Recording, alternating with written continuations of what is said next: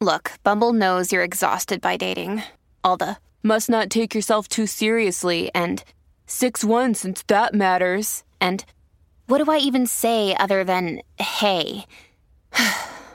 Well, that's why they're introducing an all-new Bumble with exciting features to make compatibility easier, starting the chat better, and dating safer.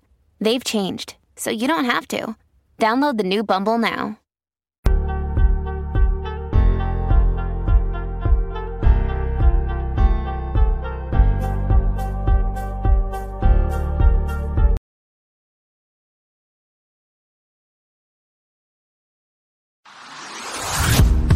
Hey, I'm Amanda from Trifecta Fitness. We're proud to be Clarksville's new Get Fit headquarters. Trifecta Fitness is a state-of-the-art spin and strength training studio. Our spin studio is truly one of a kind in this area, complete with 20 state-of-the-art live fitness bikes and an incredible sound system. Our strength training is done in small groups of 6 or fewer, and all of our strength and spin classes are scalable for every level of experience. Come see us in the heart of Clarksville, just behind MAPCO at the corner of Old Trenton Road and Wilma Rudolph Boulevard. Call us for more info at 931-542-6265 or download our Trifecta Fitness app for a full list of upcoming classes. In October 2019, Arlington, Texas was chosen to be the home of a new national museum, unlike any other. The National Medal of Honor Museum will be a unique home of military history. The 100,000 square foot museum will house exhibits, archives, and artifacts relating to the 3,500 U.S. troops who have been awarded the medal, the nation's highest honor for valor in combat. The museum will have 31,000 square feet of galleries dedicated to U.S. troops who have received the award. The museum CEO, former Navy SEAL and NASA astronaut Chris Cassidy, said the museum will focus on education as much as preservation. The building will have 5 areas dedicated to Medal of Honor winners from the Army, Marine Corps, Navy, Air Force, and Coast Guard. The main gallery will be located in a central plaza under a 25,000 square foot slab of steel, which will appear to be suspended in midair. It will be supported by 5 pillars. Black Rifle Coffee is a corporate sponsor of the museum, as are the Dallas Cowboys. The museum's board also includes over a dozen major corporations and 6 Medal of Honor recipients, including David Bellavia, Patrick Brady, and Britt Slabinski. Army Staff Sergeant Bellavia was awarded the medal for clearing an entire house by himself on November 10, 2004, as a squad leader in support of Operation Phantom Fury in Fallujah, Iraq. He killed 4 enemy fighters and wounded a 5th in close quarters battle. Army Major General Brady flew and coordinated the evacuation of 51 seriously wounded men during a firefight in Vietnam in January 1968. Slabinski, a Navy SEAL chief and team leader, led a rescue team of SEALs during Operation Anaconda in Afghanistan in March 2002. Slabinski and his team flew to a mountaintop ambush site to rescue Petty Officer First Class Neil Roberts, who had fallen from the back of a helicopter. Slabinski led the team through almost constant combat against an entrenched Taliban force. Along with the board members, former presidents Jimmy Carter, Bill Clinton, George W. Bush, and Barack Obama serve as honorary directors. The museum is expected to open to the public in late 2024.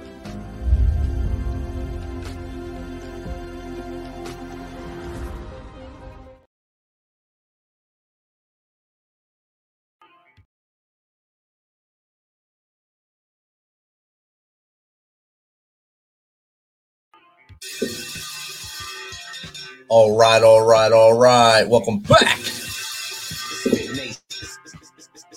MisFitNation. We are a show founded by a veteran and hosted by 2 veterans and a military spouse. Our mission is to get people to tell their story to the world. If you're an author, share your tips with the MisFit Nation. If you're a musician or actor, our audience needs to know how they too can get into the business. Coaches, we love our coaches. Come on and share some of your tips with the MisFit Nation to help them become better versions of themselves. If you're a corporate leader or an entrepreneur, come on and share how you did it and how hard you have fought for success. If you're a veteran, first responder, or Gold Star family, we would love to have you come on and just share your story with the MisFit Nation. We always have time for you. If you're feeling down, alone, or starting to see the darkness, stop. Think about those who are around you. You are not alone. You will be missed. If you feel like your problems will be a burden to those in your inner circle or are embarrassed, dial 988. If you are a veteran, take option 1. We need you to keep pushing forward. Don't make a permanent solution to a temporary problem. If you're a new listener, welcome to the Misfit Nation. Be sure to subscribe to our show on your favorite podcast apps and also on our YouTube channel at @_Misfit Nation. Subscribe and click the bell to keep you up to date with our latest episodes and all of our news. You can also find us on Heroes Media Group and About Face Radio. Now, let's get to the show.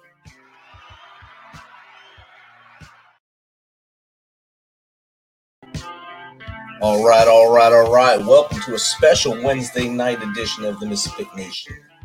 As we end May, this past weekend was Memorial Day. We said their names so their memories would be remembered forever and their memories stay alive.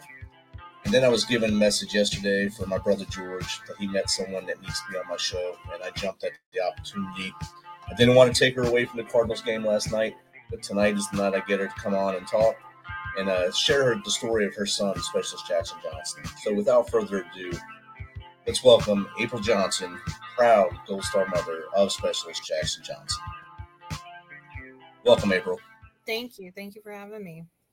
Thanks again for agreeing to come on this quickly and also for enjoying your Cardinals game last night. Yes. And it was a winner too. See, that's good, and I think they're doing pretty well this season so far. So you should be happy. I think because there's a Cardinals fan in my office that always talks about them. I try to blank them out, but I can't help but hear that they're winning. So yes, they are winning. And I found it ironic that the picture you sent me was the one I found online and scanned and put on here. So it's kind of ironic that it's the one I picked as well as the one you sent me. So I put it on before you even sent it to me. So that's pretty cool. So let's get to the meat and potatoes, April. Let's tell us a little bit about Jackson before he joined the military. Well, he was just growing up. He was into everything. Your typical boy. I am technically his, what you would call stepmother. I came into his life when he was 3, and helped raise him since then. But he was just a lovable kid. Anybody would fall in love with him, and every time they'd see him. He was always a jokester, wanted to play jokes on you. He loved to make you smile, didn't like to be sad. As he originally wanted to be a gamer. He would all video games. And then as he got older, he started to get more serious and he started asking questions about the military. And so when he was about 14, he came to his dad and was talking about the military. And his dad said, well, how about you talk to your family members that have been in the military? Ask them questions, whatever you'd like to know. Ask them questions. I'm sure they'll talk to you about it, and then when you get older, we'll discuss it more. And that's what he did. And he was your typical teenager, stirring up trouble, a ladies' man all the time.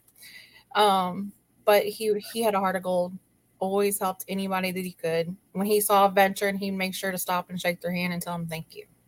Outstanding. Yeah. He made all of his parents very proud. I bet. It sounds like he was a typical boy, like you said. I'm sure he came home with some bumps and bruises sometimes. Oh, yeah. That's what boys do. Catching things on fire, breaking things, dirty room, dirty clothes, your typical teenage boy stuff. Things catch on fire on accident. Yeah. Oh, wait a minute. No, I got to see if this catches on fire too. Did he have any siblings as well, or just him? He does. He has 2 sisters. One's a little bit closer to his age, and then our daughter that lives with us, she was his whole world. And he was her whole world. She was only 11 years old when he passed away. Oh, wow. And she's fixing to turn 16, and these last 4 years have been really, really hard on her. I'm sure it's hard to understand, especially at 11 years old. Correct. And she's a little bit special. She's a little bit delayed. So her brain is just still processing, my brother didn't come home, does my brother still love me? Am I the reason my brother didn't come home? Does he not like me no more? Kind of questions. Those aren't questions anyone wants to have to deal with, especially when it's a tragedy like what happened with Jackson. Correct. So, And yeah, so it's really hard on all of his family and friends, but I think she's took it really, really the worst with her not being able to comprehend everything. I'm sure, and I'm sure it makes it even harder on you guys as well to try to bring her up to speed on that, and I guess make her help her to understand, not make her understand, help her to understand. Correct. And it has, and she has fought depression, anxiety, PTSD. She's tried to commit suicide twice in the last 4 years. Wow. Because of this.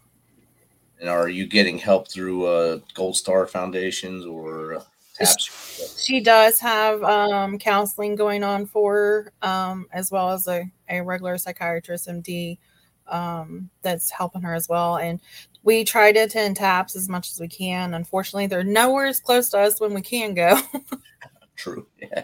So, Your closest thing, I think, is Scott Air Force Base, right? Or Fort Leonard Wood. yeah, or Fort Leonard Wood is close too. So, but yeah, and then when Jackson got 15 years old, he told his dad, he's like, "Okay, I'm ready to be serious about the military." 15. 15. 15, and his dad said, "Okay, what I'll do is I'll take you around to every recruiter's office there is for every branch. You get all the literature you want, ask all the questions, and then see where you go from there." And then we moved from Tennessee to Missouri in 2015. Okay. And he was at the age of 16. And a couple months later, almost a year later, he came to me and goes, "Mom, can you take me to town?" Okay. So we go to town, our typical date, mom, son time together, go to town, go shopping, whatever. And he wanted me to pull into the recruiter's office, and it was the Army recruiter's office. And my heart just dropped. And we went in, and he looked at me, and he introduced me to the recruiter. He's like, "I'm ready to sign. I'm ready to devote." He had been talking to the recruiter at the high school, and we didn't know it. So you at this time. Yeah. So, and so we sat there, and I watched this teenager this young kid that went from playing with knives and catching things on fire to becoming this young man in front of me, ready to commit to something and be serious. It was just like his whole life just flashed in front of me. And, I'm like, I just kind of looked at him. I just couldn't talk. You had you speechless then too, see? Yeah, he's speechless enough, but at the recruiter's office, I really couldn't talk. What'd you just do? You walked me into this. Yeah, he just kind of put me on the spot, So I was like, oh no. So now you have to sign this for me. Well, and maybe not a biological parent, I wasn't allowed to sign. Okay. So the next step was to get his dad. So I said, okay, we'll go home, we'll have supper, and then you can break it to your dad. You're not going to do him like you did me. Yeah.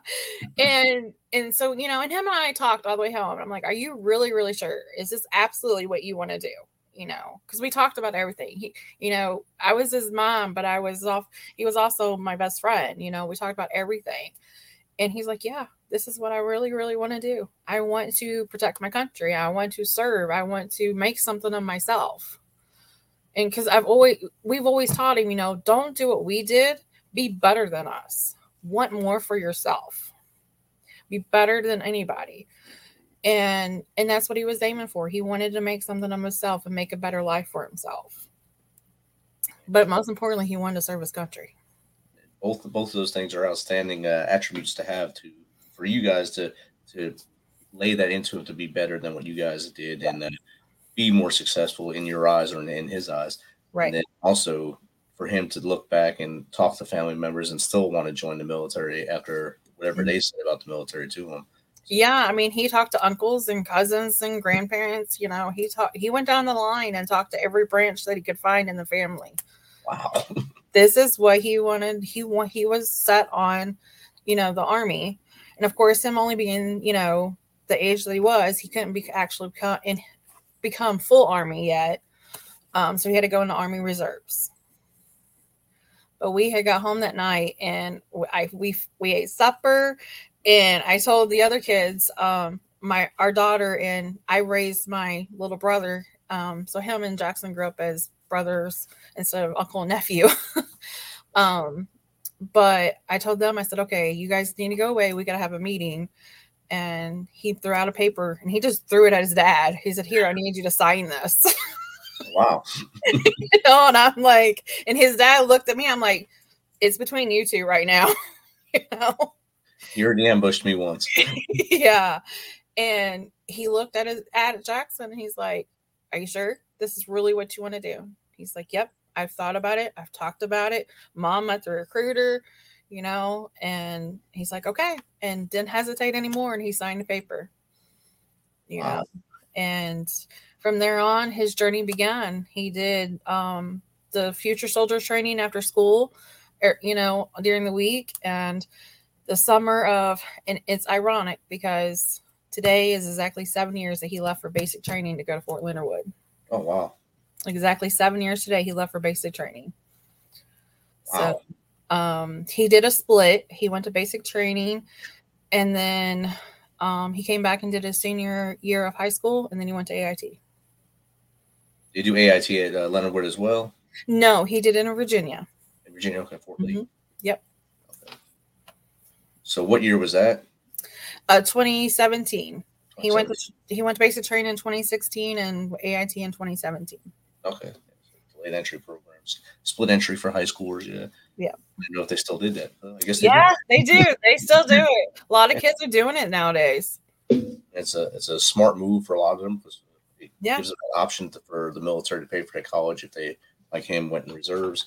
And then, or National Guard too. National Guard, if you're in the state they'll pay for state college. So it's a great way to serve right there and get the double dip. Yes, so you get school right. And well.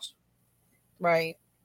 It sure is. And, he had a goal. He had it set what he wanted to do. And, as parents, you support them and love them. You worry about them, but you support and love them, because watching this young kid going from being rambunctious and rowdy to wanting to have goals and commit it was a 360 with him. And especially it's junior in high school. And, at that point you think he's right. He's already set in this way of being the fire starter or whatever. Yeah. He was actually taking showers and combing his hair. So. Yeah. I was used to getting texts like saying he fell down the stairs at school, but he wasn't worried about himself. He was worried about his Pokemon cards or, whatever magic cards he had in his backpack scattering all over the backpack, and then I go from, oh, don't forget, I got to be at drill, or I got to have my uniform pressed, or, and I'm like, it's totally different world. And was his reserve unit in Missouri as well? It was not. It originally started at Belleville, Illinois, and then they moved to Mount Vernon. Okay. Yeah. So the unit that he was with was out of Belleville, but they all moved to Mount Vernon. So still, that's a pretty good ride for a drill. Yes, it was. Sometimes my husband would go up there and take him, and he would just stay the weekend too, so that way keep him having to drive back and forth. Other times, if I wasn't taking him back and forth, some of his sergeants that lived closer to us would, help out with getting him, as close as they could to us. So he had a really, really great units that up in Mount Vernon. What was the unit number or name? The one that he was deployed with was 657th. 657th, so transportation company? Yep, transportation. So Army Reserve, 657th Transportation Company. And what year did he deploy? He deployed of October of 2018. Okay. So he went to AIT in 2017. He came home, did drills, finished out his year of high school, graduated that, and then continued to do drills, worked a full-time job at Walmart, loved it. And everybody loves him at Walmart as well. And we got stories, of drill weekends, that he would get grounded from his knife because he'd be playing with his pocket knife on drill weekend, and they'd get on to him. You're going to cut yourself, Johnson. Don't do that. And 5 minutes later, they take it away because he's cut himself. So I'd get texts from drill, Mom, I got grounded from my knife. I said, well, was you playing with it? Yeah. Well, no wonder. So you're in the back of your mind like, surprised, no? No, it wasn't. Not at all. I mean, but I always teased him. I said, I love you when I get up at 3:00 in the morning to drive you to drill, 2 hours away. It's a good ride. Yeah. Yeah. Pretty crazy road at times. Yeah, it sure was. And sometimes they had to meet at Scott Air Force Base to do PT. So, Okay. I tell him, it's really too early to be driving through the base right now. Yeah. So at least Scott was closer. Yeah. And he just wasn't ready to get his license at the time. So, we didn't want to push him to get him until he was ready. He got a permit, but he just wasn't really ready to get that driver's license yet. He didn't want to, he was just so anxious. So we didn't push him to get it. So that's why we were taking him back and forth. And what was his MOS? It was, I know it was transportation. God, it's been years since I've had to think of his MOS. I do apologize. You say he didn't want to get his license, but he's in a transportation. I know. Isn't that ironic? He didn't want to get his license, but he's in transportation. He actually got his license 2 weeks before they deployed in 2018. Oh, my. And I told him, I said, Jackson, you're getting ready to deploy, son. You're in a transportation unit. You need your driver's license. So, and I mean, he had went like before, but he was so nervous he failed it. Right. So, and then we had to wait again to go take it again. So finally, 2 weeks before he deployed, I told him, I said, you got one more try to get this before you deploy. And finally he passed and he got it just in the nick of time. Golly. Yeah. You're on edge all the time. Yeah, of course. Your typical boy waiting until the last minute and, putting it off. But yeah, so he finally got it. I always said it was funny. You're in a transportation unit, but you don't get your driver's license. You can't drive a car. You were saying he's in a transportation unit. Yeah, exactly. Exactly. But yeah, and then, summer of 2018, he came to us and he said, Mom, Dad, we need to talk. I'm like, okay, what's wrong? Who'd you get pregnant? What's going on? Don't make us grandparents yet. And he said, no. He's like, I'm deploying. And we're like, what? And he's like, well, first off, I'm transferring units so I can deploy. And his dad looked at him and goes, are you volunteering? He's like, yep. He volunteered to deploy. Wow. And I looked at him and said, why? Just why? Why now are you volunteering? You can't wait, And his exact words were, I either go now or I go later. I'd rather go now and serve my country and get it done. If I have to go later, I will, but I'd rather go and, serve my country. That's what I signed up for. Wow. So I was going to ask you, was he anxious about the deployment? But obviously he was embracing it. As it got closer, he got more anxious. Okay. As him and I would go through the checklist, you got this, let's go get your passport. Let's go, make sure we got all of your ducks in a row with your ID, make sure it's renewed, all that good stuff. The more we went through that checklist, the more he got anxious. The more it was real. Yeah. And his dad and him were so close that, his dad would get more emotional as it got closer, to where I could hold it more to where his dad would show the emotion more as it got closer. So I was the one to go, let's go down this checklist. Let's make sure you have everything in order. Let's do the tough questions. What do you want if something happens to you, God forbid, and you don't make it home?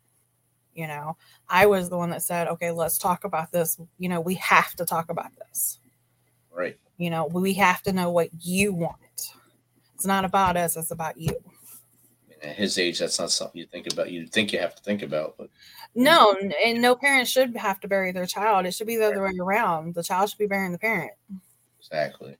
But I've been through, I've been around military people and families that I knew we needed to have that conversation, because it's not about us. It's about what they want. They served our country.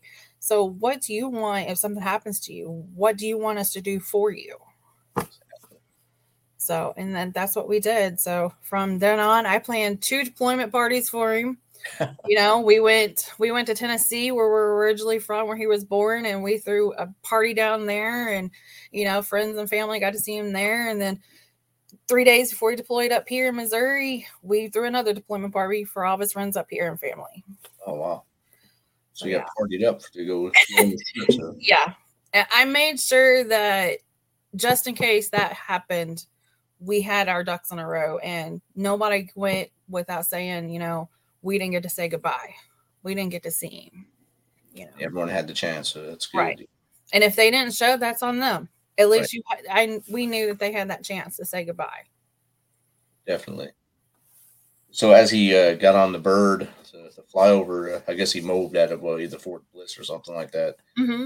Ago. Yeah. So you didn't get to see him probably the last 30 days before he left or something. No. He actually left our house on October 3rd, and I kept asking him, you know, when's the ceremony when you guys are actually leaving Mount Vernon? You know, we want to be there. Who's your FRG? Who's your contact person? So I have that information. And he kept telling me, you know, Mom, I don't know yet. I don't know yet. You know, I haven't been told anything yet. And then finally, a week before, he's like, Mom, okay, I know. I've gave them your email, your phone number, your work number, everything they need. But I don't want you guys at the ceremony. I don't want you there when we pull out.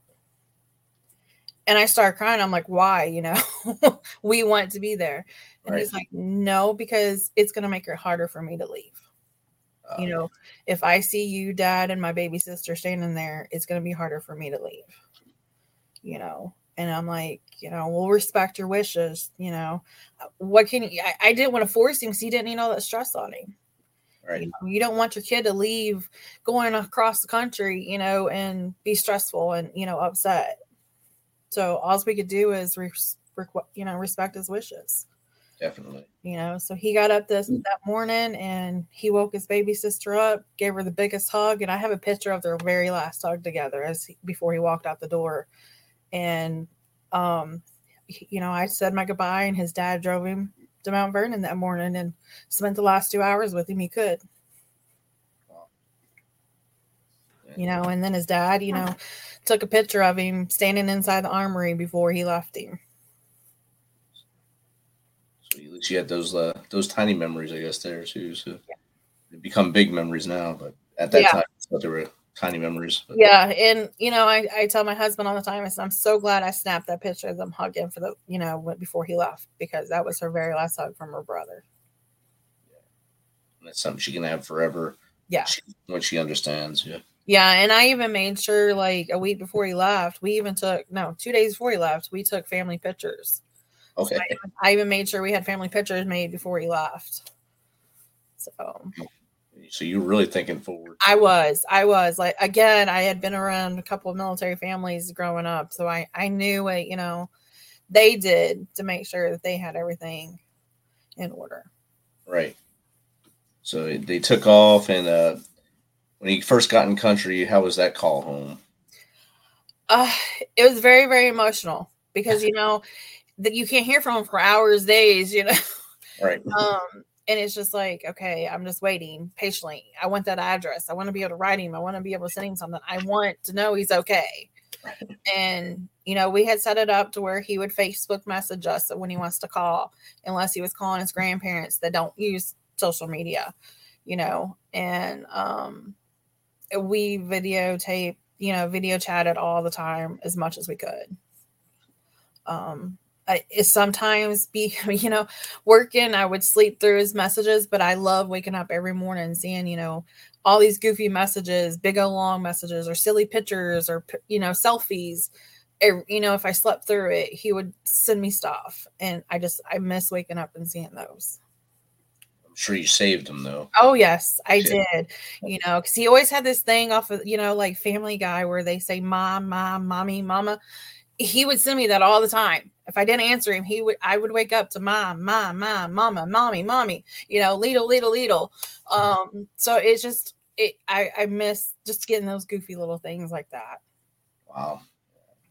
And then, so he was there how many months before the incident? He deployed in October, and they arrived in Kuwait in November, and he was killed in March. Oh, wow.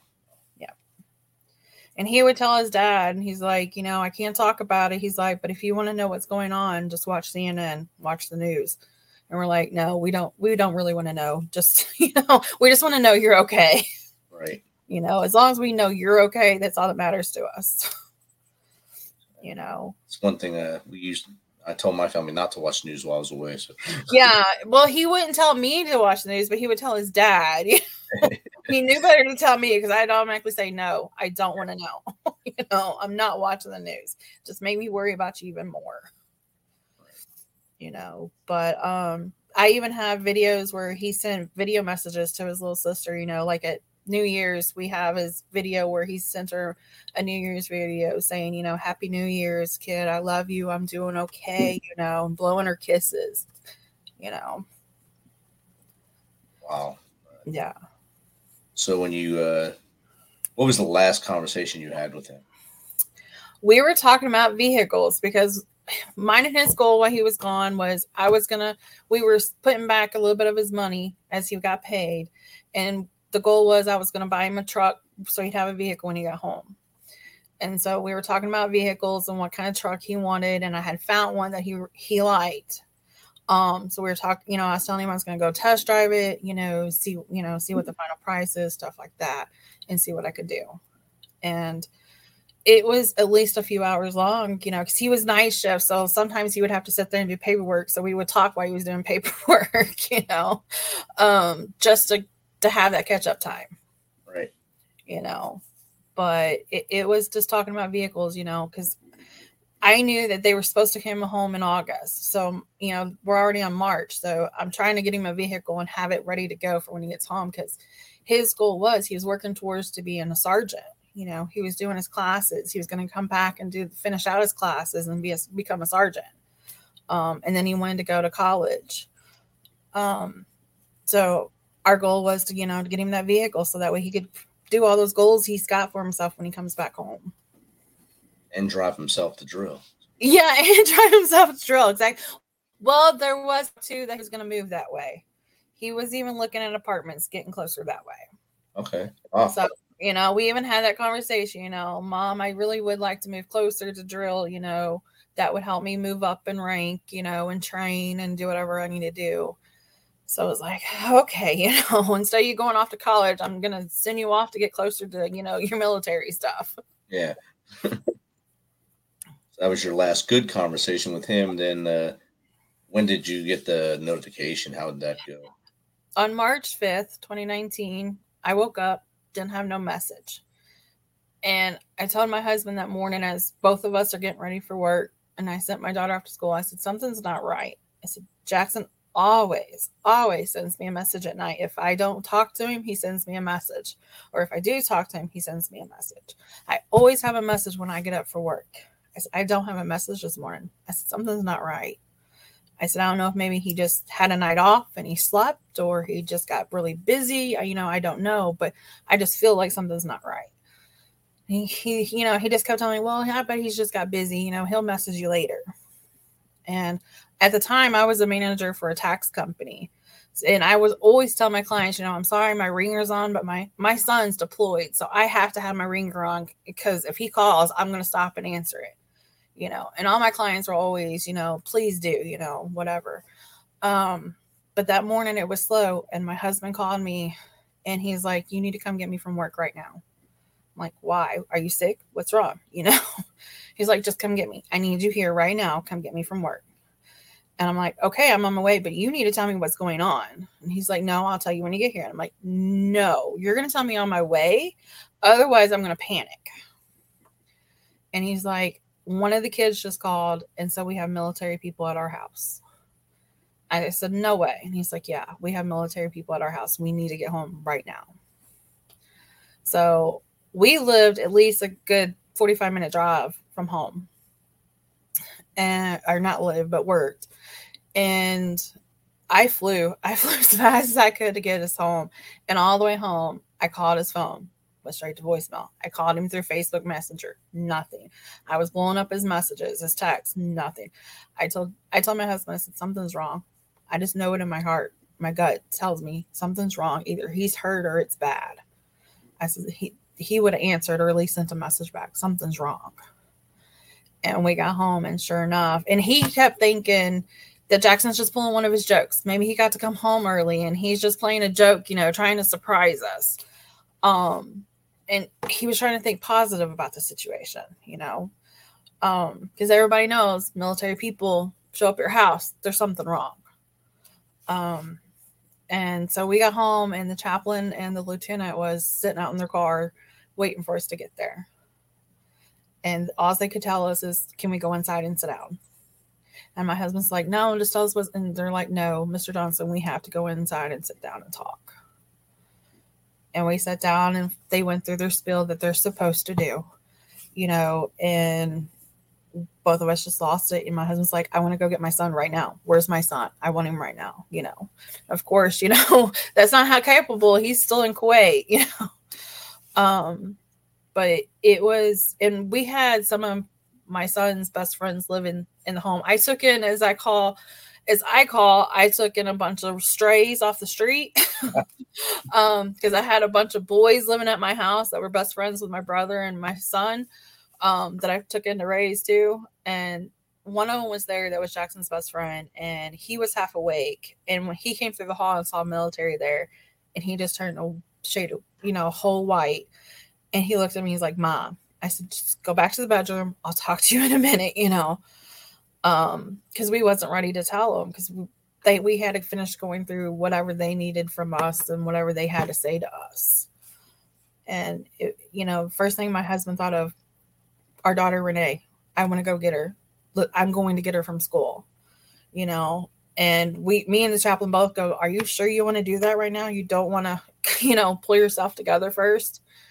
And he's like, no, I want my daughter. I've got to go get her from school right now. And that's what he did. I stayed at home with the chaplain, and he went to school and checked her out and brought her home. And the chaplain stayed with us, and so we could tell our daughter, why he was there. And telling 11-year-old girl that her best friend, is not coming home. Right. That was the hardest thing ever.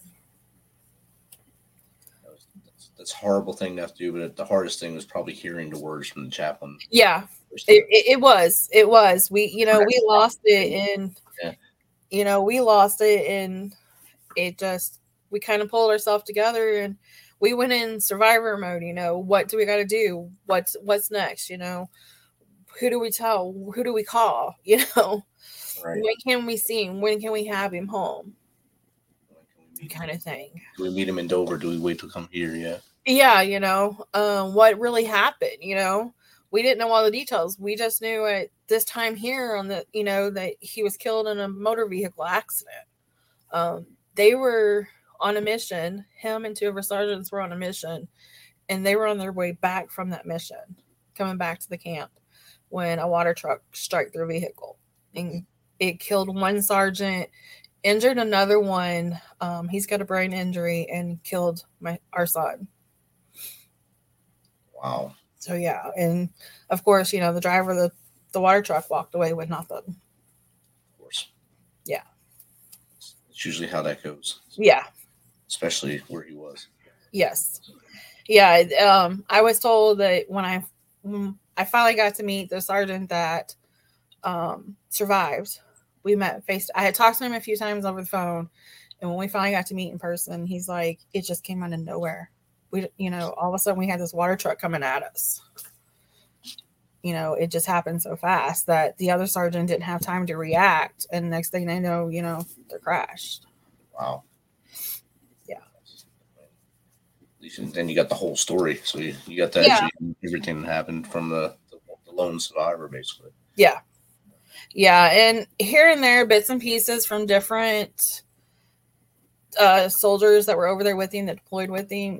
We get bits and pieces, well, it was this person's mission, things weren't adding up. Things were odd that day already, and it helps hearing those little things. So that way it kind of helps us understand his footsteps were that day, Right. So that way we can try to figure out, what he was doing that day when it happened. Because we didn't, when they first come tell you, they don't tell you that another person was killed with them, because they're not allowed to. We didn't even know that the other sergeant was killed until that night when her husband reached out to me on Facebook and told me. You know, he knew, but we didn't, because he was closer to the soldiers than we were, because, you know, her being a sergeant. So and she was probably in that unit longer. So right, exactly. So he knew that, you know, who was in the car with her, you know. So he reached out to me on Facebook, and that's when we connected that night, you know, and that's when we learned that she had passed away too. So yeah, it was, you know, and from there it went from, you know, okay, we're setting you a plane tickets, you know, to go to Dover, you'll meet his body in Dover when he comes back to the States, you know. And, you know, me, my husband, my daughter went, his biological mom and her daughter went, and we all met in Dover to watch him return with the sergeant. So it was a very emotional trip. I bet it was. You know, we have never faced anything like this before, and I really didn't think we were going to make it through it, you know, and some things are still a blur because things were moving so fast and we were grieving so much that some things are still a blur what actually did happen, you know, or what was said, you know. But then there's little things that pop out to you, you know. Oh yeah, that happened, and we were so grateful it happened, you know. I bet, and I'm sure that the next leg of the trip back to where you were going to do the burial or his service as he decided, I'm sure that was not a great trip either. No, it wasn't. When we got to Dover, those people at the Fisher House, the soldiers, they were most amazing soldiers I've seen. These men soldiers got down on the floor and was playing dolls and coloring with my 11-year-old. And I'm just like, you know, just so that I would have a break and I could breathe while I was there. You know, it was just amazing watching all these soldiers just surround her and be with her so I could have a break. You know, they cooked her something. They fixed her food. They were just amazing at Fisher House. And when it came time to go to the airstrip, you know, General Lucky came in to greet us and talk to each one of us. And she was sitting in a chair by herself. And General Lucky got down on one knee and whispered and held her hand and talked one-on-one with her. And that right there said a million words to us, watching, you know, her get what she needed at that time. You know, and he ended up giving her a hug, you know, and just whispering and talking to her and consoling her. So. Yeah. And when it came time the next day, you know, to come home, my husband's like, I can't do it. I'm staying. I'm not coming home. And I'm like, no, you have to come home. He's got to stay another 7 to 10 days, you know. We have to go home. And he didn't want to go. He wanted to stay in Dover and come back with his body. And it took all of us to convince him he had to come home. Right. You know, he didn't want to leave him. So we had to wait our 10 days, you know, for him to come back to St. Louis before we could even have his funeral. So you did have it in Missouri? We did. He is buried at Jefferson National Cemetery. Right. Jefferson Barracks, yeah. Yep. That's where he had told us he wanted to be. He, you know, because we asked when I had that talk with him, you know, do you want to go back home to Tennessee? Do you want, you know, where do you want to be? And right. He told us, you know, I want to be with my brothers and sister in arms. I want to be in the National Cemetery. And we're like, gotcha. You know, we'll make sure that happens. And that's what we did. We made sure he went to Jefferson Barracks. And Lisa, now you can go and sit with him and not have to go somewhere else. So.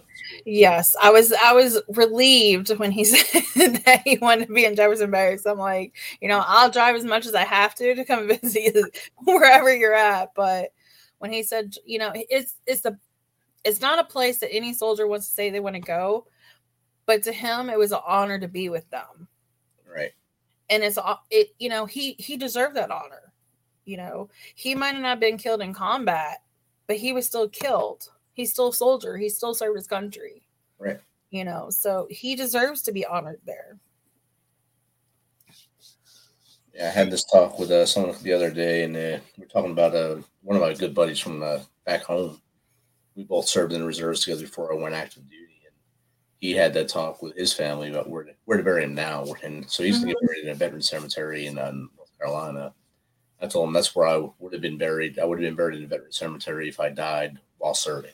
So after I came home, I just wanted to be cremated and thrown in a place I felt holy in. So that's what my wife's marching orders are when that happens to me. That's what I've told my husband and my kids. When I die, just cremate me, put me a little bit with my son. The rest of it, just take me to Hawaii and put me in the ocean. Somewhere I'll never ever get to visit in my whole life. Just take me there. And you guys get to go. And yeah, you guys will get to go, but I won't. You can just take my ashes there and just leave me there. As morbid as that is, I mean, it's always a good plan. Yeah, I mean, if that's the only way I get to visit, at least I can, I'll get to go. Exactly. So, and you said, I know your daughter struggled, and you said 2 times since then she's attempted to take herself out. She almost went to the darkness. Have you received any treatment, or have you been trying to take care of you? I know you're trying to make sure everyone else is all right. Are you taking care of you? That's what everybody keeps asking me. I've had that a lot lately. Everybody keeps asking, are you taking care of yourself? And honestly, it's a yes and no answer to it. I've always been the person to hold it together. Let's take care of this one. I got to do this. This one's got to go here. This one's got to go there. For me, a lot of my healing is we do a lot of military events in honor of Jackson. We do a lot of charity events in honor of Jackson. And to me, that keeps me close to him. And I know I'm honoring him. So it helps me heal. It helps me knowing that his memory is staying alive and he's not being forgotten. So that, to me, that's a little bit of my healing process. And then, I'm just like any other person with depression and PTSD. I have my moments that I shut down. It's hard to get out of bed. Like Memorial Day, it was hard.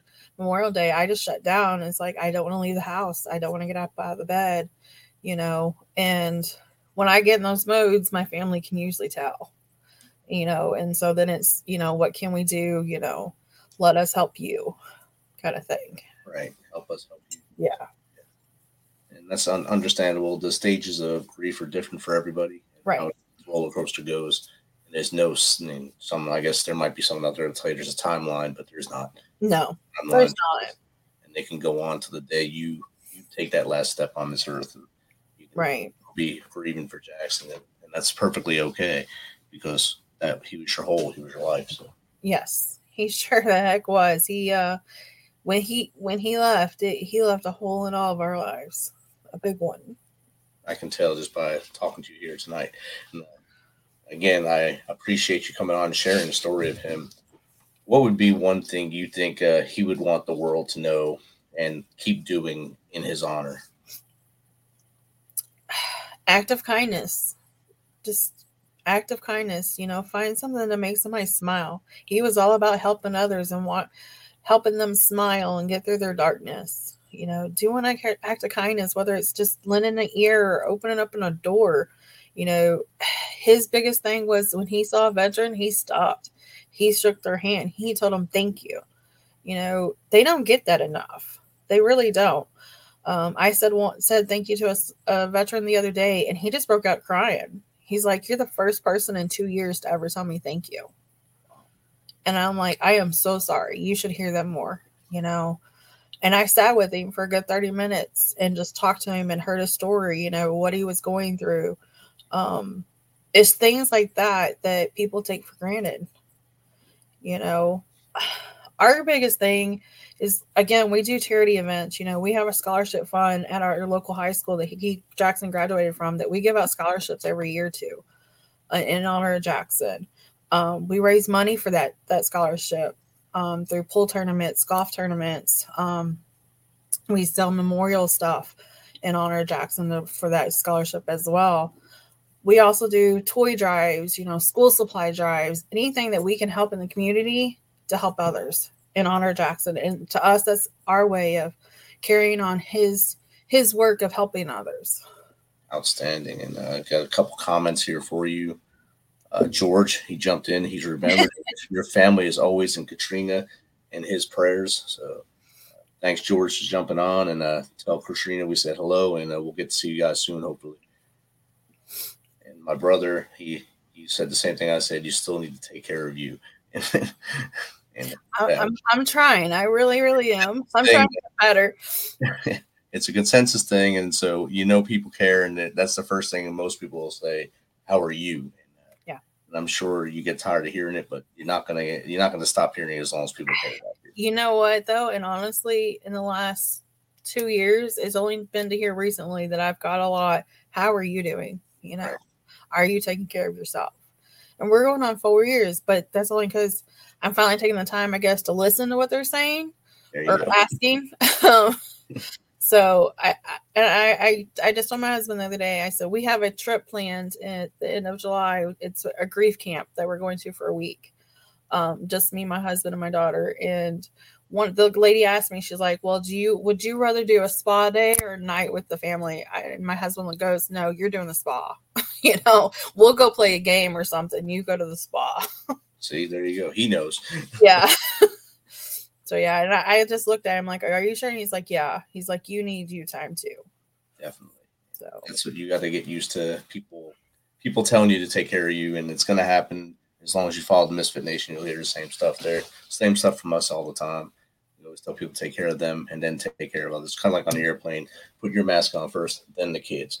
Yeah. You're useless without your mask on. So take care of you so you can take care of everybody else. Right. Yeah. And I noticed last night, when we were at the Cardinals game with the Taps, somebody asked my husband a question why all of our group was there. And he don't do the talking. I do the talking and everything. Every event we go to, I do the talking. And he didn't know what to say. And he spoke up and he goes, I don't do the talking. She does. So ask her, and I'm like, great. I was trying to be quiet for a change. He gets beat at home. Yeah. That's extra dishes you got to put in the dishwasher or something. So, definitely keep in touch with us here at the Misfit Nation. I sure will. Once I rebrand here, and I'll come back to you, I have a contact I want to give you so you can get some stuff done as well. All right. Well, thank you so much for having me out here and let me tell Jackson's story. Thank you for sharing. And remember, as long as we say Specialist Jackson Johnson's name, he will not go away. His memory will be here forever. Thanks for checking us out and being a part of the Misfit Nation. Don't forget to visit our website at themisfitnation.com. It's themisfitnation.com to catch up on all of our episodes and also to get some of that great Misfit Nation gear. As always, be humble, stay hungry, and keep hustling because we are